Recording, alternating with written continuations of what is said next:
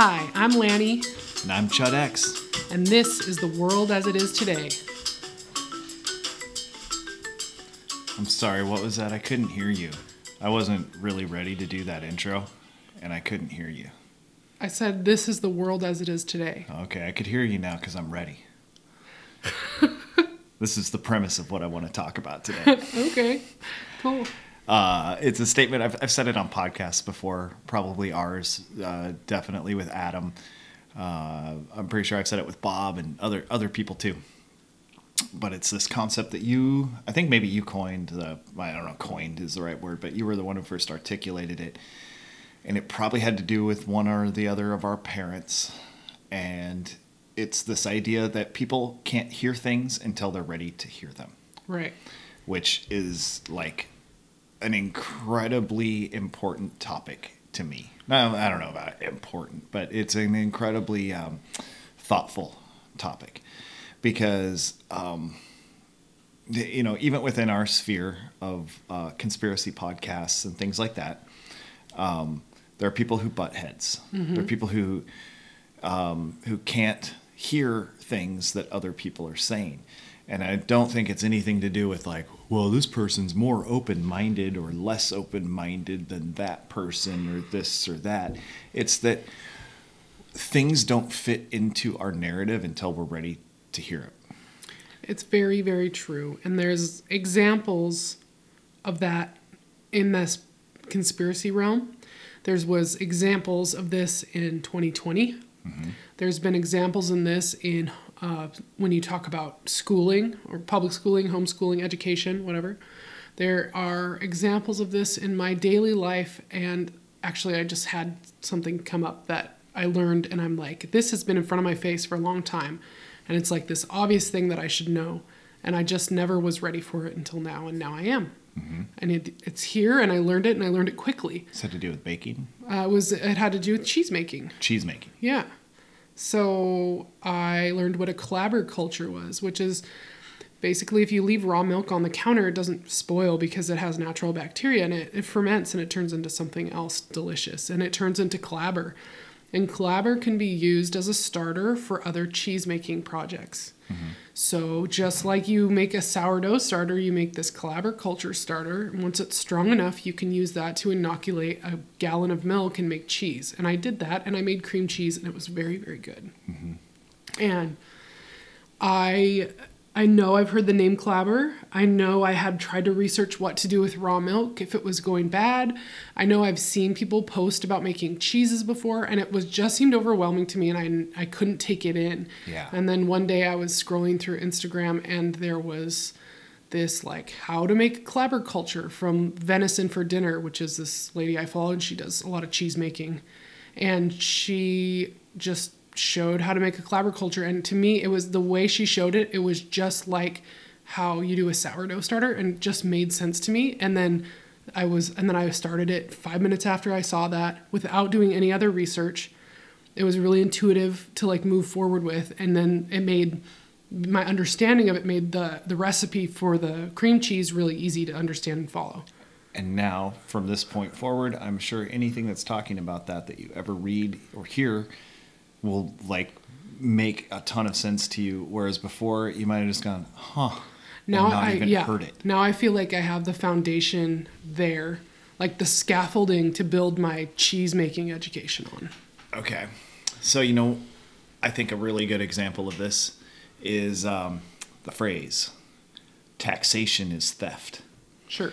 There's a phrase that like personally, when I first heard that, I probably first heard it in 2008. And I was ready to hear it. And even, actually, I wasn't quite ready to hear it, but I heard it and I went, yes, that's correct. Mm-hmm. Now, what does that mean? Yeah. And it maybe took me a few months to really, really, really wrap my head around that. But I've heard it with many other people because I have T-shirts that say it and buttons, and I am the taxation is theft guy, for the last 10, 15 years or whatever. And there are people who are like somewhat close to me, who like have seen that phrase, heard me say it every time, especially, pre-pandemic, like anytime someone would say things about taxes, I'd kind of, yeah, well, it's theft. And or someone would say, what's that taxation is theft all about? And I would say, well, it's an undeniable fact. And I would start to say what it is, and they'd be like, but you have to pay taxes. Like they weren't like even listening to my argument, because they were busy saying, yeah, but I know that you go to jail if you don't pay taxes, so therefore you have to pay taxes, so why are you telling me it's theft? And then lo and behold, like maybe 5 years later or even 10 years later, who's heard me say this many, many times suddenly goes, holy shit, taxation is theft. Yeah, because you go to jail if you don't pay it. And they're forcing you, and there's no way to opt out. Yeah. Maybe they're even using the same words that they were using before to ignore the argument. Suddenly that's a possibility. Or if we bring the concept of conspiracy into the fold with all of this, it's like you tell someone a conspiracy and they go, no, that can't be. We didn't go to the moon. No, that can't be, because that would mean that like thousands of people were in on it. So they like have this way to level what you just said. So they hear what you said. It's not that they can't hear you, period. Mm-hmm. They hear what you said, or you say the earth is flat. And they're like, no, there's photographs. Like, and we've been to the moon. Double that up. I have my reasons that I don't even need to hear what you're saying. And I'm not faulting anybody for this. We're all guilty of it in a lot of ways. Guilty makes it sound bad. It's not necessarily bad. It's just that you cannot hear these concepts even though you're hearing them. You're not understanding them, and you're combating them in your head before they happen. So, okay, if I take that and try and apply it to the clabber, mm-hmm. It's not that you couldn't hear the words that you heard or read, but that you didn't have a way to understand the words that followed. So you went clabber, something I don't get. Right. So it just didn't really register, and then that word doesn't mean a whole lot. Or to take it in a completely different direction altogether. Someone might say, oh no, my sink's backed up. I should try and fix this myself. I'll look on YouTube, and on YouTube they first say, what you're going to need is a pipe wrench that looks like this. And you go, I've never seen that wrench before. This is out of my league. I can't do it. When in reality, they maybe didn't even need a wrench. In a lot of cases, like a clogged sink, they're not wrench. they don't need a wrench. It's done. It's hand tightened.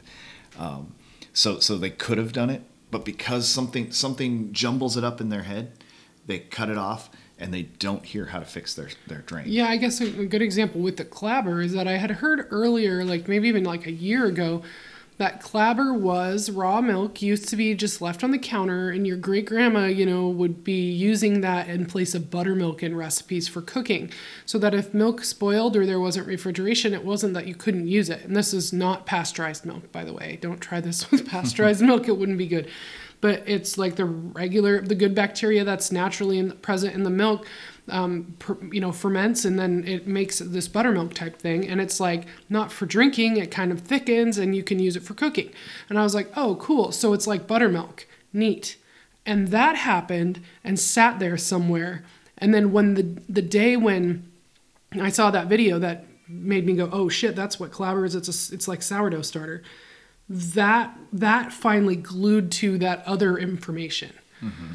So while it might seem hopeless to ever talk about anything because people aren't ready until they're ready, having these little things and ideas like taxation is theft or clabber culture can start cheese floating around in the universe mm-hmm. is there to just kind of like start to build the scaffolding, like I said earlier, to start to build a structure that you can, a foundation that you can then build a structure on. So it's not for naught. It's not for naught. Are they spelled the same? It's not for nothing to speak your mind. In fact, it's important because you never know when it will be that right time for somebody mm-hmm. to hear what you're saying. Well, that's why you got to do it. That's why I had to say that's why I still say taxation is theft. It's not just fun to say to other people who understand it.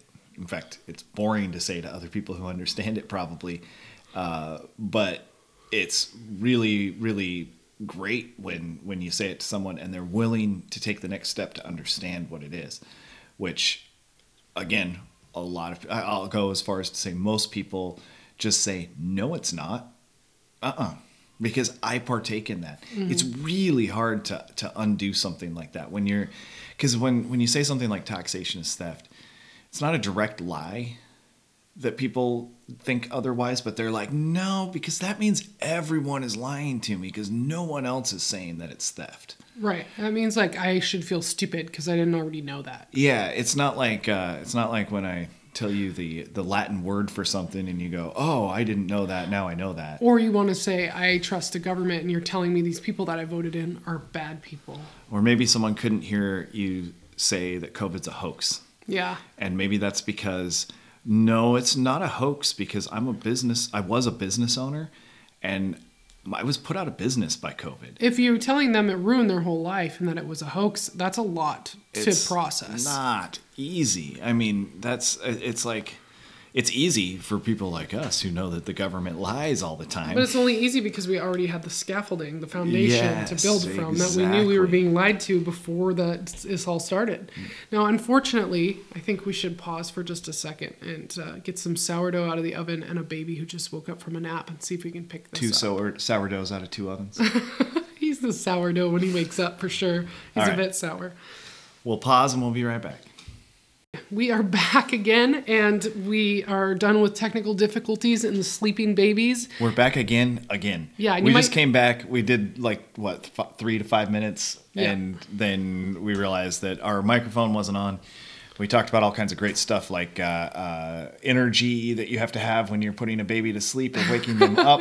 We talked about how we're probably talking louder now because of that, and what else was in there?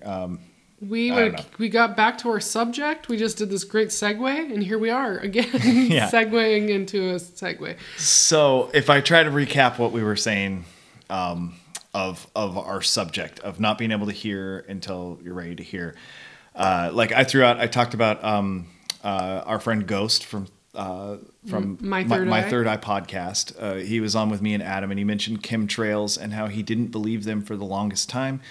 Because I believe he was Air Force, and but then once his mind was open to it, he's seen it every day since. And I think there's just limitless examples of this. I threw out the plumbing one because I wanted to just show how it goes in a different direction. I don't think this is a crazy concept it's intended for us conspiracy theorists or people who are really stupid to try and justify what we're saying. But I think it's something that's all of us have a hard time understanding that which we are not ready to understand. Right. Was I using the word scaffolding earlier? Definitely, but I don't remember if it was or was not when we were recording. Well, no, it was when you were it was building before. This. But what I'm meaning is the framing of the house. I'm scaffolding is the thing you stand on when you're building. Scaffolding is what you build to be able to reach a level. But either one makes sense. It's all these levels. If you think about, you build a foundation, and then you build you do the framing, and then you have to build a scaffolding to put all the siding on the house, right? Mm-hmm. I've never built a house before. I don't know what I'm talking about, but.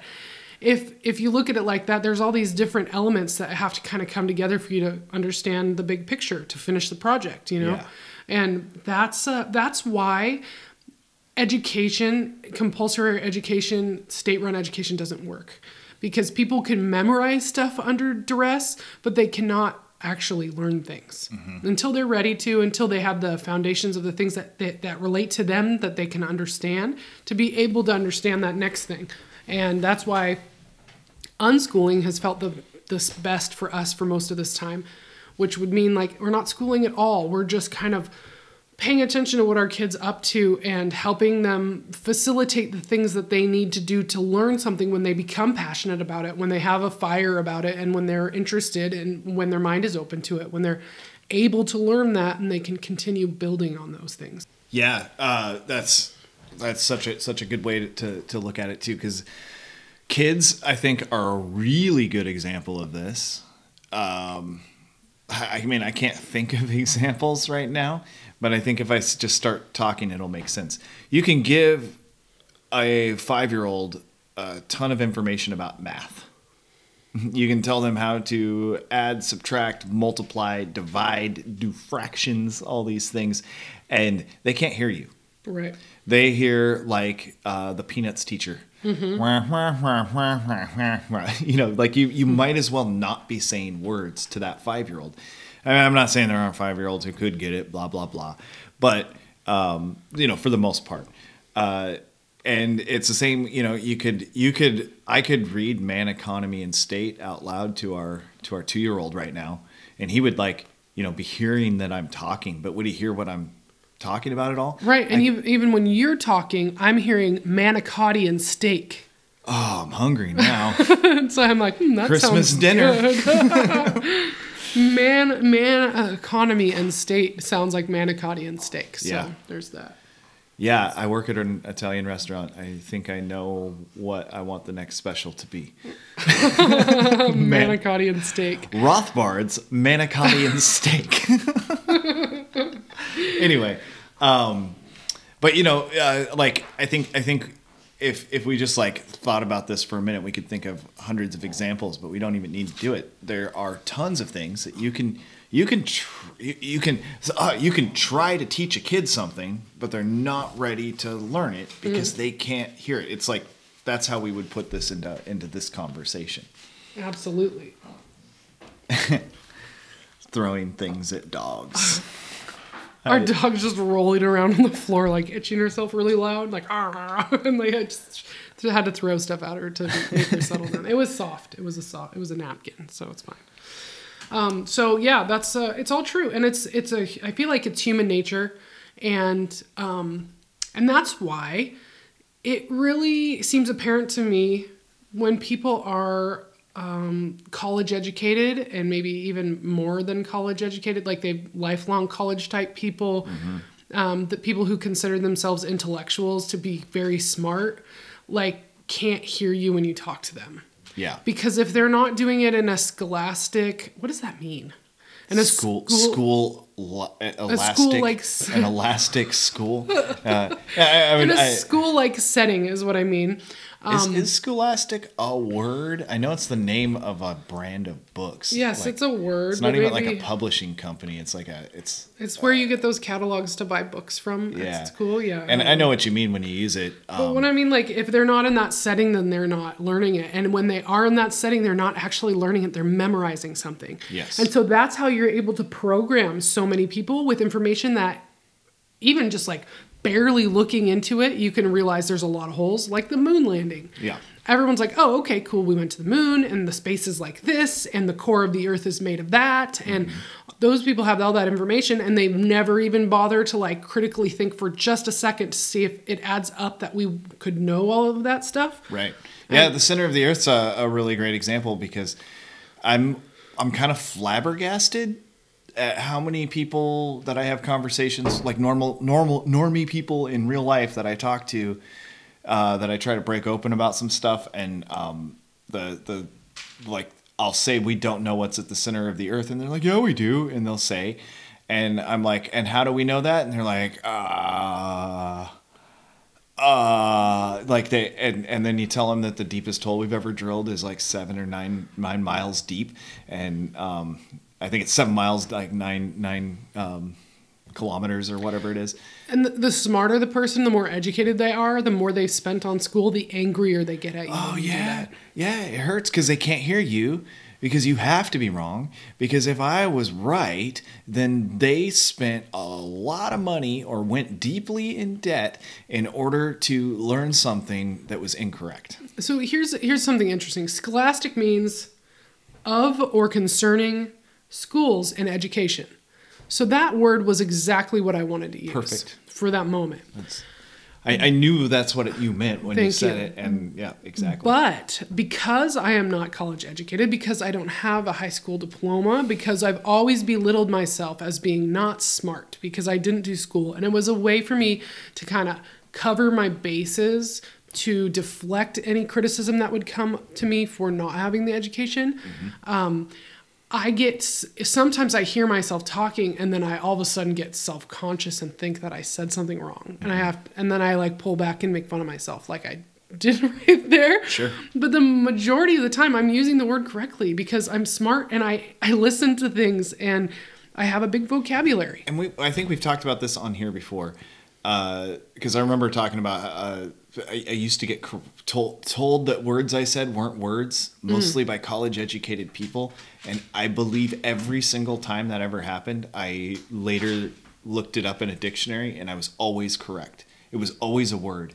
It was a word they hadn't heard before, and they know that I'm a piece of shit who doesn't go to school. So if they haven't heard it and you say it... And then to further that, when they tell me it's not a word, I have no argument. Yeah. I go, oh, okay. Instead of that word, let me think of another word to use. And you also don't have a smartphone in your pocket to look it up and then hold your phone at their face and go, see? Specifically at that time, nobody did. But yeah, I guess that would have made life easier for stupid people like me, in quotes, stupid. Whatever. But I was fucking right every time. I don't know, like one of the words I remember, I said something about someone being a fetishist. And it was to someone who was like, 10 years older than me, and they were like college educated, and they were like, that is not a word. And I was like, no, I'm pretty sure it is. And I gave an example from a movie, an old Peter Sellers movie that I'd heard it. And they were like, oh, I'm sorry to break this to you, but just because you heard a word in a movie doesn't mean that it's a real word. And I'm like, okay, well, whatever. They were into a fetish, into a foot fetish, instead of, maybe I'd said foot fetishist or something like that. And I continued on. But then later I'm sitting at home and I'm like, look at my dictionary, and sure enough, fetishist is 100% a fucking word. You know what I like to, you say something all the time that's like, if you can't understand what I'm saying and you can't figure out what I'm trying to say, even if I pronounce a word wrong, then who's really the stupid person here? Yeah, right. Well, like if someone says parameter instead of perimeter, or, just like a slightly off word, and maybe they're, I don't know. It's just the context is everything. So if you understand the intention behind what they're saying, then you fucking understand what they're saying, whether or not they're pronouncing the words correct. I just can't understand this 4-year-old kid because they're just not pronouncing these words exactly correctly. New is a great example of that. Oh my fucking God. A time there's a band from Germany called New, N-U-E is how it's spelled. And, I was talking about them with another person who was into this krautrock stuff that I was talking about. And I was like, the band New, blah, blah, blah. They're foundational in that. And they're just like, no, never heard of them. Never heard of them. And I'm naming, because all their albums are called New 72, New 74.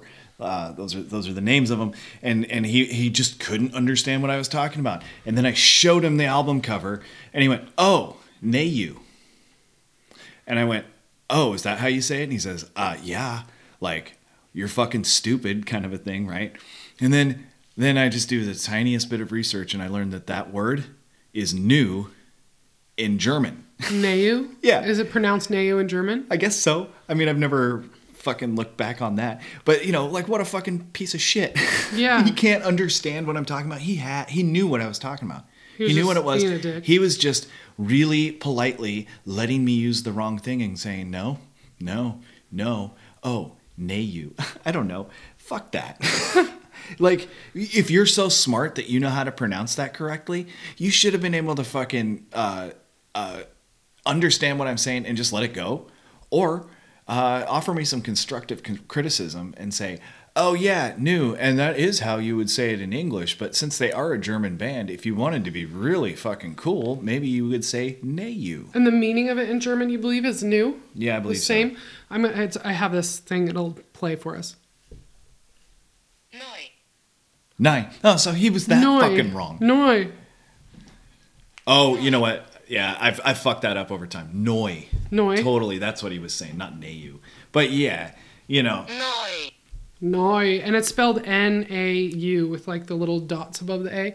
What are those little dots called? Ulats. That's cute. Those are those shorts that look like a skirt, honey. That's not. No, I'm just kidding. Those are culottes. Culottes. I think it's pronounced couler. Couleurs. Couleurs. It's French. Coulos. I don't know what you're talking about. I know what couleurs are. Everyone who talks in French speaks like that. Yeah, I took a shit in the toilet the other day. The what? The toilet. Oh, you're talking about a toilet. Toilet. Oh my gosh. Yeah, it's pretty, you can get pretty douchey pretty quick by like correcting people's speech. You know, it seems really unnecessary, especially if you can just get the basic idea of what they're saying and move the conversation on. Oh, and to be clear with that too, I have no problem with correcting people in a way that's useful. Like if you want to help that person because you think that you could help them refine their linguistic skills by telling them how you believe that it's pronounced or that they're using the wrong word, like by all means do, but it's very different than cutting someone down for not pronouncing a word correctly. Well, and I think the intellectual types seem to really want to do that to other people. Yeah. And that's where they get their validation from, that it's worth it to have memorized all of this useless information that they've never, they don't have anything to back. It's just, this is, you know, what the books say. So I know this and it's true. That's a lot different than if you learn how to do something like physically, like build a house, and you know that process because you've done it over and over again and it works. Or if you learn how to make cheese and you do those things over and over again and it works, like understanding things to that level versus understanding like these theories and ideas that other people have come up with and have been told to you are fact and having those things memorized, you can only say those things in the words that you memorize them in. You can't have an open conversation about them. Was it Dave Smith that said, you need to know, you know this stuff, you know concept. You need to know concepts so well that you could explain them like you're a 2-year-old. Oh, you're probably thinking Tom Woods. Was it Tom Woods? Explain it to me like I'm 5. No, I'm not thinking of that. I'm thinking of the specific time about like Dave Smith, I think maybe talking about going on to shows and stuff like Kennedy. And he was just saying, I just need to know these things well enough that I can explain it over and over again in different ways. Yeah, okay. And so I was thinking about that when I was trying to host my workshops at first. I was like, I know this stuff in and out because I've done it 100 times and I think about it constantly. I don't need to read anything on Wikipedia to remind myself. Like if I say lactobacillus wrong, it's not going to matter because the concepts are there and the understanding is there and the foundation is there of actually doing something and being able to talk about it, which is different than giving a lecture on something that's just someone else's idea that has came from experiments that happened, were biased in the first place and happened 100 years ago, and they're in a book, and you memorize that. Well, I mean, just imagine, this is a very unrealistic scenario, but you're like walking down the street and you see someone who's making cheese. Yeah. And whatever they're trying to make, it's just coming out as like cottage cheese. You can tell I'm not a cheesemaker here. But you know that they're trying to make fucking mozzarella or some different type of cheese. You know they're trying to make one type of cheese, but all they're getting is a bunch of curds. Yeah. Right? And they're still like, hey, look, I made cheese. I'm so proud of myself. I made cheese.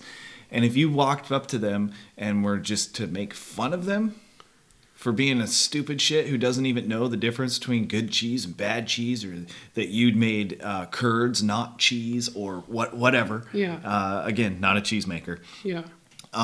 But like how that would be very unuseful. All that could ever do is maybe stroke your ego and make you feel like you're better than that person. Yeah, and what kind of an asshole are you? But you know what I think would stroke your ego that? better? You know what I think would really stroke a person's ego is to help that person. Yeah. That person is more interested in making cheese than everybody else on the street that we're talking about as they're making cheese on the street. Nobody else is interested in it, but you are a master of the craft, or even just like decent at the craft, and or you've just been through it enough that you have some ideas and you think you know something more than them. Have a conversation. Teach them something if they're willing to learn and ready to hear. Yeah. The person that I'm not ready to hear it because I don't make cheese. No, but people who have tried and struggled with it a few times, they're probably ready to hear some tidbits of information if you have any. And if you are a cheesemaker and you come up to that person, like you could probably make this a defining point in their cheese career of their life.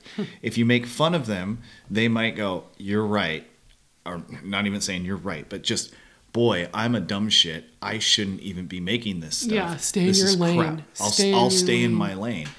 Or you could inspire them to then get a new step in their cheese journey, and they might end up being a true master of the craft, who is sought after throughout the community for making the best cheese that you yourself, who ran into them that day, now enjoy more than any other cheese. Now, let's think about this, though. What if the person never made cheese, but they've studied it for 4 years and they've paid thousands and thousands of dollars to talk to other people who have never made it, but they've studied it for even longer than that, and then taught people who are studying it, and they know everything about cheese making. They know all the different names of all the bacteria involved. They know the process, what happens on a molecular level. They've looked through a microscope. They know the Latin words for every tool and every ingredient, and like what the history of the cheese was, where it started. So they say what country and what countries do it differently. That person who's never made cheese but can give you a lecture on all of that information. Maybe they've never even tasted cheese. Maybe not. If you take it, they've never even tasted cheese. They could tell you what these things taste like, because this one is a rich, smooth flavor. And that, to me, when I'm using the term intellectual, is that person. Exactly, because that's what people are doing when they tell you they know what's in the center of the earth. Because you've never been there, and you've never seen it, and you've never worked with it. And you've never even looked into how the people who told you what it is, how they got that information. You've never even looked into that to see if they've dug a hole. And you definitely have never put a shovel in the ground if you're that guy. Yeah, right. We'll just assume you're that. No, I've scratched at the gravel with my shoe before, but I've never actually dug in with a spade or I'm not going to use a spade. So, yeah, and that's why I can get pretty annoyed pretty quickly for people that come at me with information from this point of view of being an expert and wanting to tell me all the big words surrounding it. And then you just immediately want to go, well, like, how long have you been doing this? And have you got your hands dirty before? At the risk of repeating myself from Feed the Beauty fairly recently, it's the old theory and practice. They're useless without each other. Mm-hmm. If you theorize... I think on there I was using basketball, so I'll change it up this time. Baseball. If you theorize how to hit a home run, and you just think about this all the time. You read about it, you watch video after video, you see where the strike zone is, you know when to swing, not to swing, all these things, and you just know it, but you've never picked up a bat and practiced it, then it's absolutely useless information. Right. You pick up the bat and you're like, what? This thing weighs fucking 3.5 pounds. I was expecting it to weigh less, or whatever. Like you just never can. Like there's aspects, or it's cold outside, or it's hot outside. Well, that actually brings up a really well. But let me finish this, and then on the other half, you have practice without theory is also pointless. If you say I'm gonna fucking hit a baseball, but you don't put any. The theory here is just thought. Yeah. That you just go, I know that I swing this bat. But you don't know how to do it. Wait, someone has to pitch it first?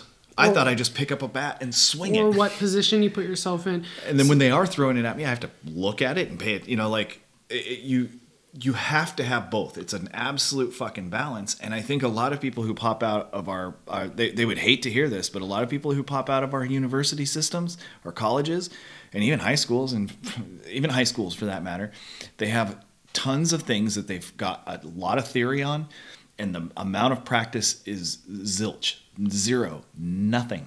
Yeah.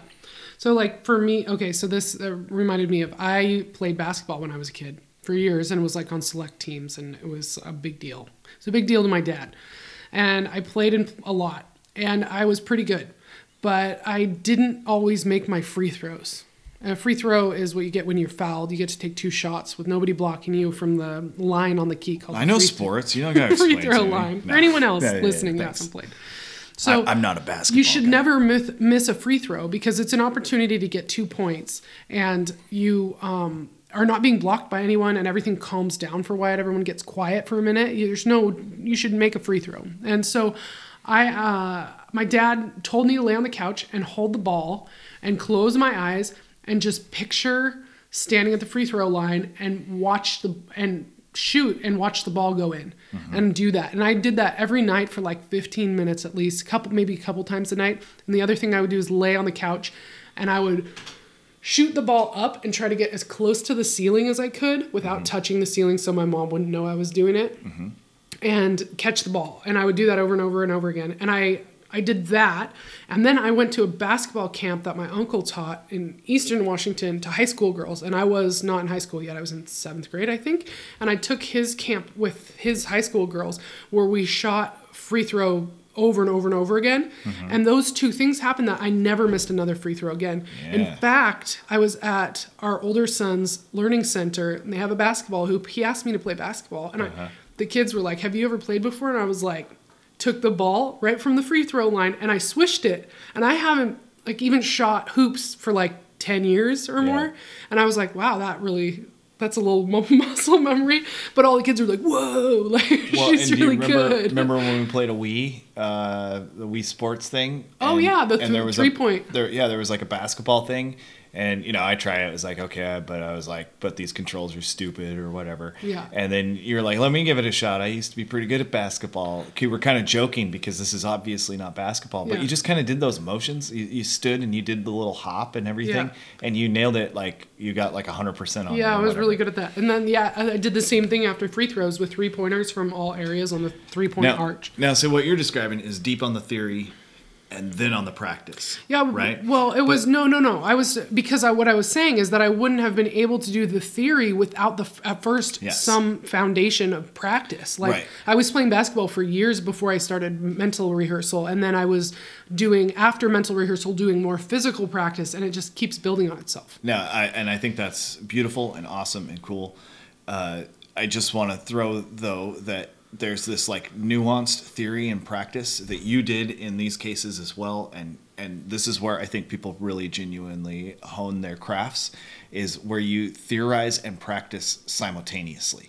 Right. When you're shooting those hoops, you're looking at how the ball's spinning, how it's leaving your hand, how you're jumping off the ground. You're paying attention. And as you pay attention, you're theorizing as to, oh, that went a little to the left. I need to have that spin be a little bit different. And you keep honing every single time by theorizing. You look at how you do it as you practice. Yeah. And immediately, it bounces back to you and you try again. Or you have a rack of balls or whatever. So you're theorizing and practicing at the same time. Right. Now, the example when I was using baseball would be that you're just grabbing those balls and throwing them, and you're hoping that you get some hoops. And you're not thinking about why it did or did not go in, or what you're doing with your body or anything. Yeah, that's the practice without theory, which is a little bit harder, I think, for people to picture than the theory without practice. Yeah, I'm thinking about the way your nephews used to play baseball. Don't even. That's when I lost faith in humanity, not just because of them. I mean, because of them, for what you're thinking of, that they just swing the bat and say, I got a home run. And then the adults around them are like, oh, great, you got a home run. But I dialed them in, and then I took them to real baseball, and that's when I learned, that was a devastating moment in my life. I learned, we don't keep score anymore. Yeah, wow. And like I would keep score, and I would tell them afterwards, and the parents around were like, you can't do that. To tell them they're and I'm bad. like, well, come on.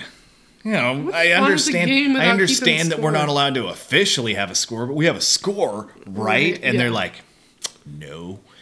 And what would that have been? 2000. They were born in 2003, so this would have been 2013, 2010, 2013. Yeah. Yeah, that's when I can say that the fucking world really went to shit. Yeah. We're not allowed to win anymore or lose. Can't have any. See, that's what it's all based on. There is we can't have any losers. Right. Therefore, to make sure that there are no losers, there's only one way to make sure there's no losers. We can't have winners. No winners. If there's no one to win, then there's no one to lose. That is bullshit. That's when you get instead of having first place, second place, participation. So I have to say that it's extremely distracting to try to record a podcast in our living room space when we're close to dinner time because the dog gets hungry and she's very restless. Yeah. So if you've heard a lot of ear flapping, that's her shaking, and now she's under the table whining currently because it's close to dinner time and she thinks we might forget to feed her. It's close by like an hour. I know. Well, it's a general vicinity of dinner time, It's a which general would be vicinity 6 thing. hours on either side. It's a general vicinity thing. She's just covering her bases. She's hungry and sad. Oh, sniffy. So we kind of drifted here. We were talking about you can't hear. Now we're kind of can't hear till you're ready to hear. Yeah, and we were talking about intellectuals. And intellectuals. I wanted to tie in with that anyway. And then the theory and practice. I mean, it all ties together. Sure. Don't get me wrong. I'm not saying that. But do we want to get back to you can't hear until you're ready to, or do we just keep going? I don't know. I don't know. I don't know. I can't Because hear. I'm also totally open to just have one about fucking sports and how I was really good at basketball. Society has been ruined by the way children are not taught sports anymore. Yeah, it's really disappointing. But okay. So you can't learn until you're ready to. The example of that from just the other day, we're riding in the car I'm with the kids, just me, and I'm on the way to drop off our older son at the learning center that he goes to, and he's telling me about some math thing that they were doing at the learning center, and he was very understanding of how it worked, but was a little confused. Oh no, it was him having a business idea. Gas. We're talking about gas prices, and the gas price had gone down quite a bit. It was under $4, and he was like, wow. It's like, if I had a gas station and gas cost $2 at that place, I would charge $1 at my place, and then a bunch of people would want to come to my place, and I would make more money. And I was like, cool, that's a great idea. But what does the gas cost? And so we talked about the cost of the gas, that you needed to purchase the gas to be able to sell it. And so if the gas cost $1.50, then you would lose 50 cents every time you sold a gallon of gas. And the other guy would make 50 cents. And he was following me completely. And then I said, and the guy but then if gas cost $1 and you charged $1.50 and he charged $2, you'd be busier. And then I was like, if you had helped 100 customers, sold 100 gallons of gas, and he sold 200 gallons of gas, you would make the same profit. And then he was like, bingo. He didn't understand that part. No, okay. And he shut the fuck down. He was like, oh no, I don't get it. And I was like, oh, but you got it all. I just said that kind of weird.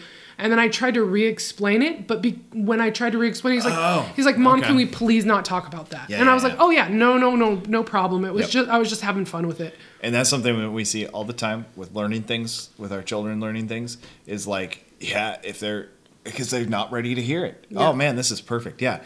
Because if sometimes I dig a hole doing that. If that's the case, if I use your example and I was the one at the helm, I'm going, well, if he makes 50 cents a gallon, then you could do so you only make 2 cents a gallon, and then you just have to sell, this many more gallons in order to do that, but that might be enough to bring your customers in. Yeah, it's and too he's many, going, I don't get it. And yeah. he gets right to where you were, and then I'd be like, oh, okay, no, let me start over. Yeah, and he's like, done then. And I'm like, no, you got this because I know you do. And I'll start insisting that you've got it. But the more I'm talking, the less he can And then that hear. can even be you getting frustrated with him because he's not listening to you, or then becomes disrespectful to try to get you to stop. It's like being a parent, you have to see those moments and just stop. There's no urgency for him to understand profit and loss in that moment. No. And he already has a really basic foundation. So when he needs to know those things, like when we're doing the lemonade stand, he's going to learn them just fine. If he had just invested in a gas station, he would need to learn that whether or not he's ready to learn it. You know what I mean? And he would be learning it because he needs to learn it. The reality will force it in.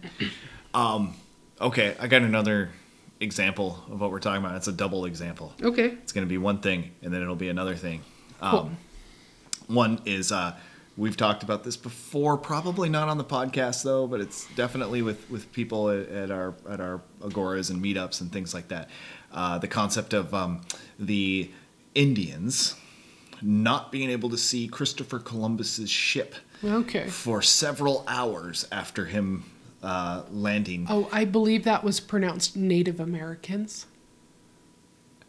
Fuck you. Native Americans. The indigenous peoples. The indigenous peoples. He named them Indians because, okay, I don't want to get... Okay, sorry. But yeah, they say they couldn't see the boats until somebody explained so this is a story that I've heard, and I can't cite who says it, but some people have heard it, some people haven't. And if you have, it's that when he landed, they went and they met some of the Indians, and the Indians said, "How did you get here?" And he said, "We brought these ships," and they held their hands towards the sea to show them the giant ships that they'd come in, and the Indians said, "No, how did you get here? We don't.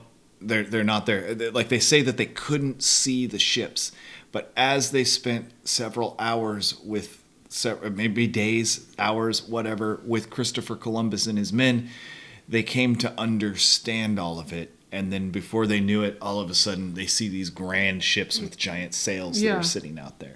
So that's in this story, in this fable, in this myth of sorts, they weren't ready to hear about giant ships with sailcloth. Right? They just couldn't comprehend it, so they couldn't see it. And I think that's the point of that little story that's been told in the past. Mm-hmm.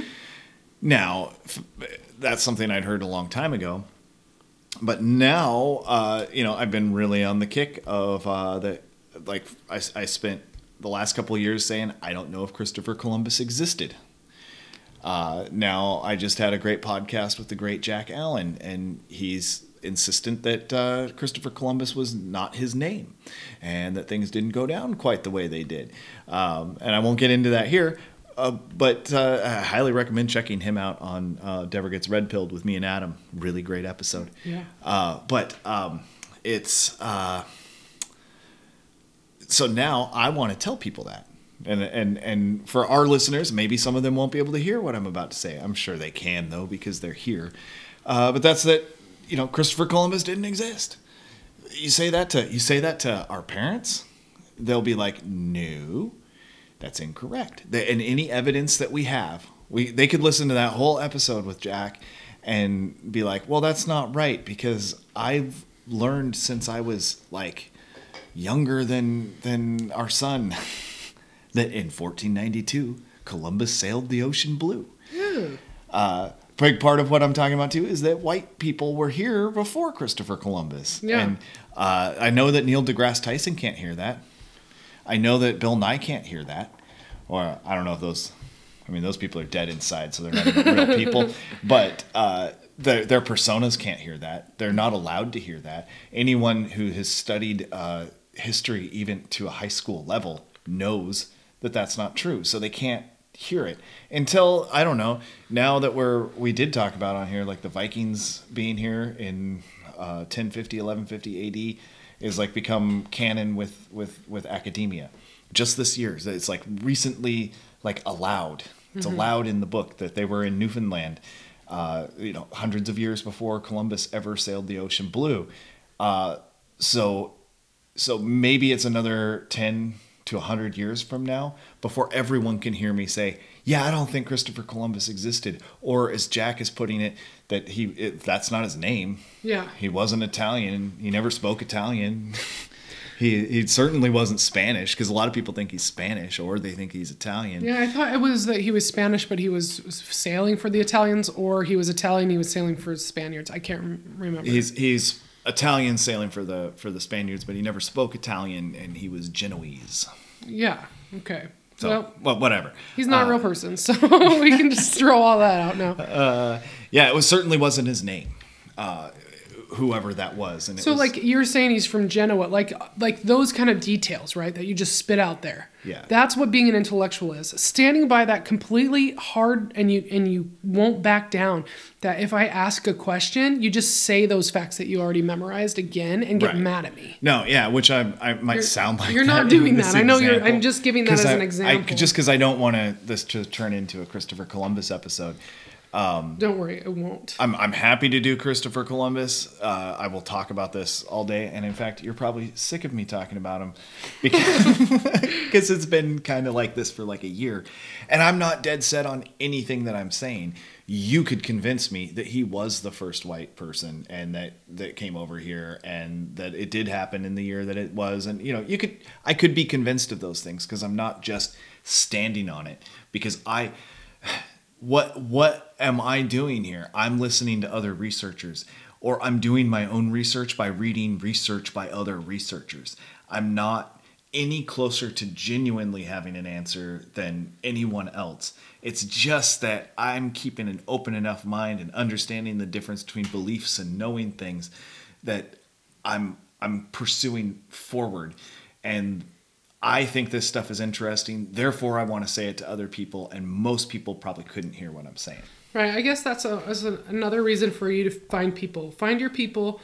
It's another reason why listening to podcasts is cool. Mm-hmm. It's because you can have conversations with people that can hear you instead of talking to a fucking wall, and vice versa. Them telling you the statistics of the day about the viral diseases or whatever ailment they have now, and all you can think is, I wonder how many vaccines they had. Well, okay. Hey. Yeah, let's put the shoe on the other foot for just a second. Here is me not hearing you.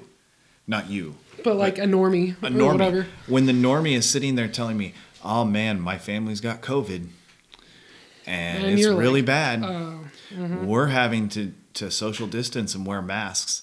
And maybe they push an elbow and say, because we're trying to be safe. I'm not fucking hearing you. Right. All I'm doing is going, no, you're not. No, it's not. You might be sick. Sure, I'll believe that you're sick. If I'm talking with this person, all I'm doing is shooting down what they're saying, but instead I tend to just kind of internalize it and not hear them. And not hear them. I'm choosing, essentially, not to hear them. Same as someone else is not going to hear me when I say the earth is flat. Most of what I'm thinking of now, honestly, is that earlier when we were talking about Columbus, it reminded me that Columbus is a brand of salami, and I'm hungry. Oh, yeah. It's good stuff. So that's where I'm at. And what kind of sausage is, or what kind of salami is it? I don't know. Genoese? The Genoa salami, yeah. Yeah. I think my grandma was from Genoa. Yeah. I should have asked her before she died. Okay, whatever. Gosh. No, maybe she was Naples. I think my grandpa was from Genoa, and he died before I was born. But yeah, those are places, so I hear. People that I know say they've been there. You really think anything exists outside of our vision? It all is just like, what is it called? Like when our kid plays Zelda and finds glitches. Unrendered. Yeah, he's like, oh, it's rendering, so it's like glitchy in the distance as he's running towards it. That's what fog is. It's when fucking can't quite render more than 10 feet in front of your face. I bet that's why my dad tried to drive race cars. He wanted to go so fast he could get to where it wasn't rendered yet. You probably haven't. You ever had tunnel vision? I don't know. From going really, really fast? I've heard. Yeah. Once you get going fast enough, you get tunnel vision. I can run pretty fast. No, I'm just kidding. No, I drive like a grandma. I haven't thought about tunnel vision in a long time. My cousin used to talk about it all the time. He wanted to go to Germany so bad because he wanted to fucking race down the Autobahn. And that's like one of the places that people claim that you can get tunnel vision because your fucking vision. You go so fast that the things on the side are moving so quickly. Yeah, that makes sense. That you go into a tunnel is what it supposedly feels like. That's cool. And it's supposed to be as good as drugs. That's what time travel would feel like. But seriously, I'm hungry. I want to make dinner. Okay. I'm hungry. I want to let you make dinner. You're going to let me? I'll let you. Oh, I'm feeling lucky. Yeah, well, hopefully we get to sit down again because there's another topic that I'm excited to talk about. You know what? We're actually sitting in our kitchen table right now. Yeah, we are. And people say that's what we do. This is kitchen table talk. Speaking of that, we haven't got a review for a while. So if you listen to the show and you haven't left a review, leave us a review on whatever podcasting platform that you listen through, and send me a DM or an email to let me know you did. We will read it on the air and say thank you. Yeah, also, don't forget that we do sell some merch. We would love your money, but we're too humble just to ask for money. We've done that before, though. I mean, we'll take it for You real. can donate, but why don't you go grab yourself a cool shirt that says something about fermentation or a conspiracy, or even just get the World as It Is Today shirt. It looks cool. It's cool. I wear it sometimes. Yeah, I've got one. you've got one. Our son has one, and somebody else bought one. And if you're out there and you bought the World as It Is Today T-shirt, can you let me know? Because I really wonder who bought that other shirt. Yeah. So do all those things. Be sure to check out Greener Postures podcast. It's doing pretty awesome. Our last one here was kind of a little teaser for it. Also, that we got, I've got Deborah Gets Red Pilled Into the Apocalypse with Adam. Check that out. We've been doing some real fire episodes as far as I'm concerned. Yeah, and I should say, I think I said it last time at the intro of the last one before I played the Greener Postures episode, but I was on Dangerous World podcast with Ryan Dean, and it was so much fun. I listen as objectively as I can to anything that involves either of us, and seriously, that was like the best episode I've listened to almost every conspiracy break room that he's done, and that was I think the best one. And not just as it's my wife, yeah, it's the best, but like if I didn't know who you were, I'd be going, whoa, this is great. Like I feel like we got along really well. Yeah, like, you guys really we're speaking the same language. You vibed off each other quite well. Yeah, so listen to that if you haven't already, and tell me what you think. Also, keep an eye on the Hidden in Plain Sight podcast I just recorded with Bob yesterday, and it was a good one as far as I'm concerned. And so about 3 months, you should have that on there. Yeah, we'll see. Sometimes he holds them, but you know what? Speaking of 3 months, we were on My Third Eye podcast. Ghost finally released our episode, which we recorded like maybe 3-4 months ago. So I should listen back to that because it was so I don't long even ago. remember. I remember he was cool and he had done canning and stuff before. So we talked food. It was fun. So My Third Eye, yeah. Twice we've talked about Ghost in this episode. Yeah, he's a nice guy and he was really easy to talk to. So that was a fun one too. Yeah, he's a really cool dude. Check out his podcast in general, My Third Eye. But we're on there if you want one to dip your toe in with someone you know. Yeah. Okay, people, thank you for listening. Till next time. Peace out.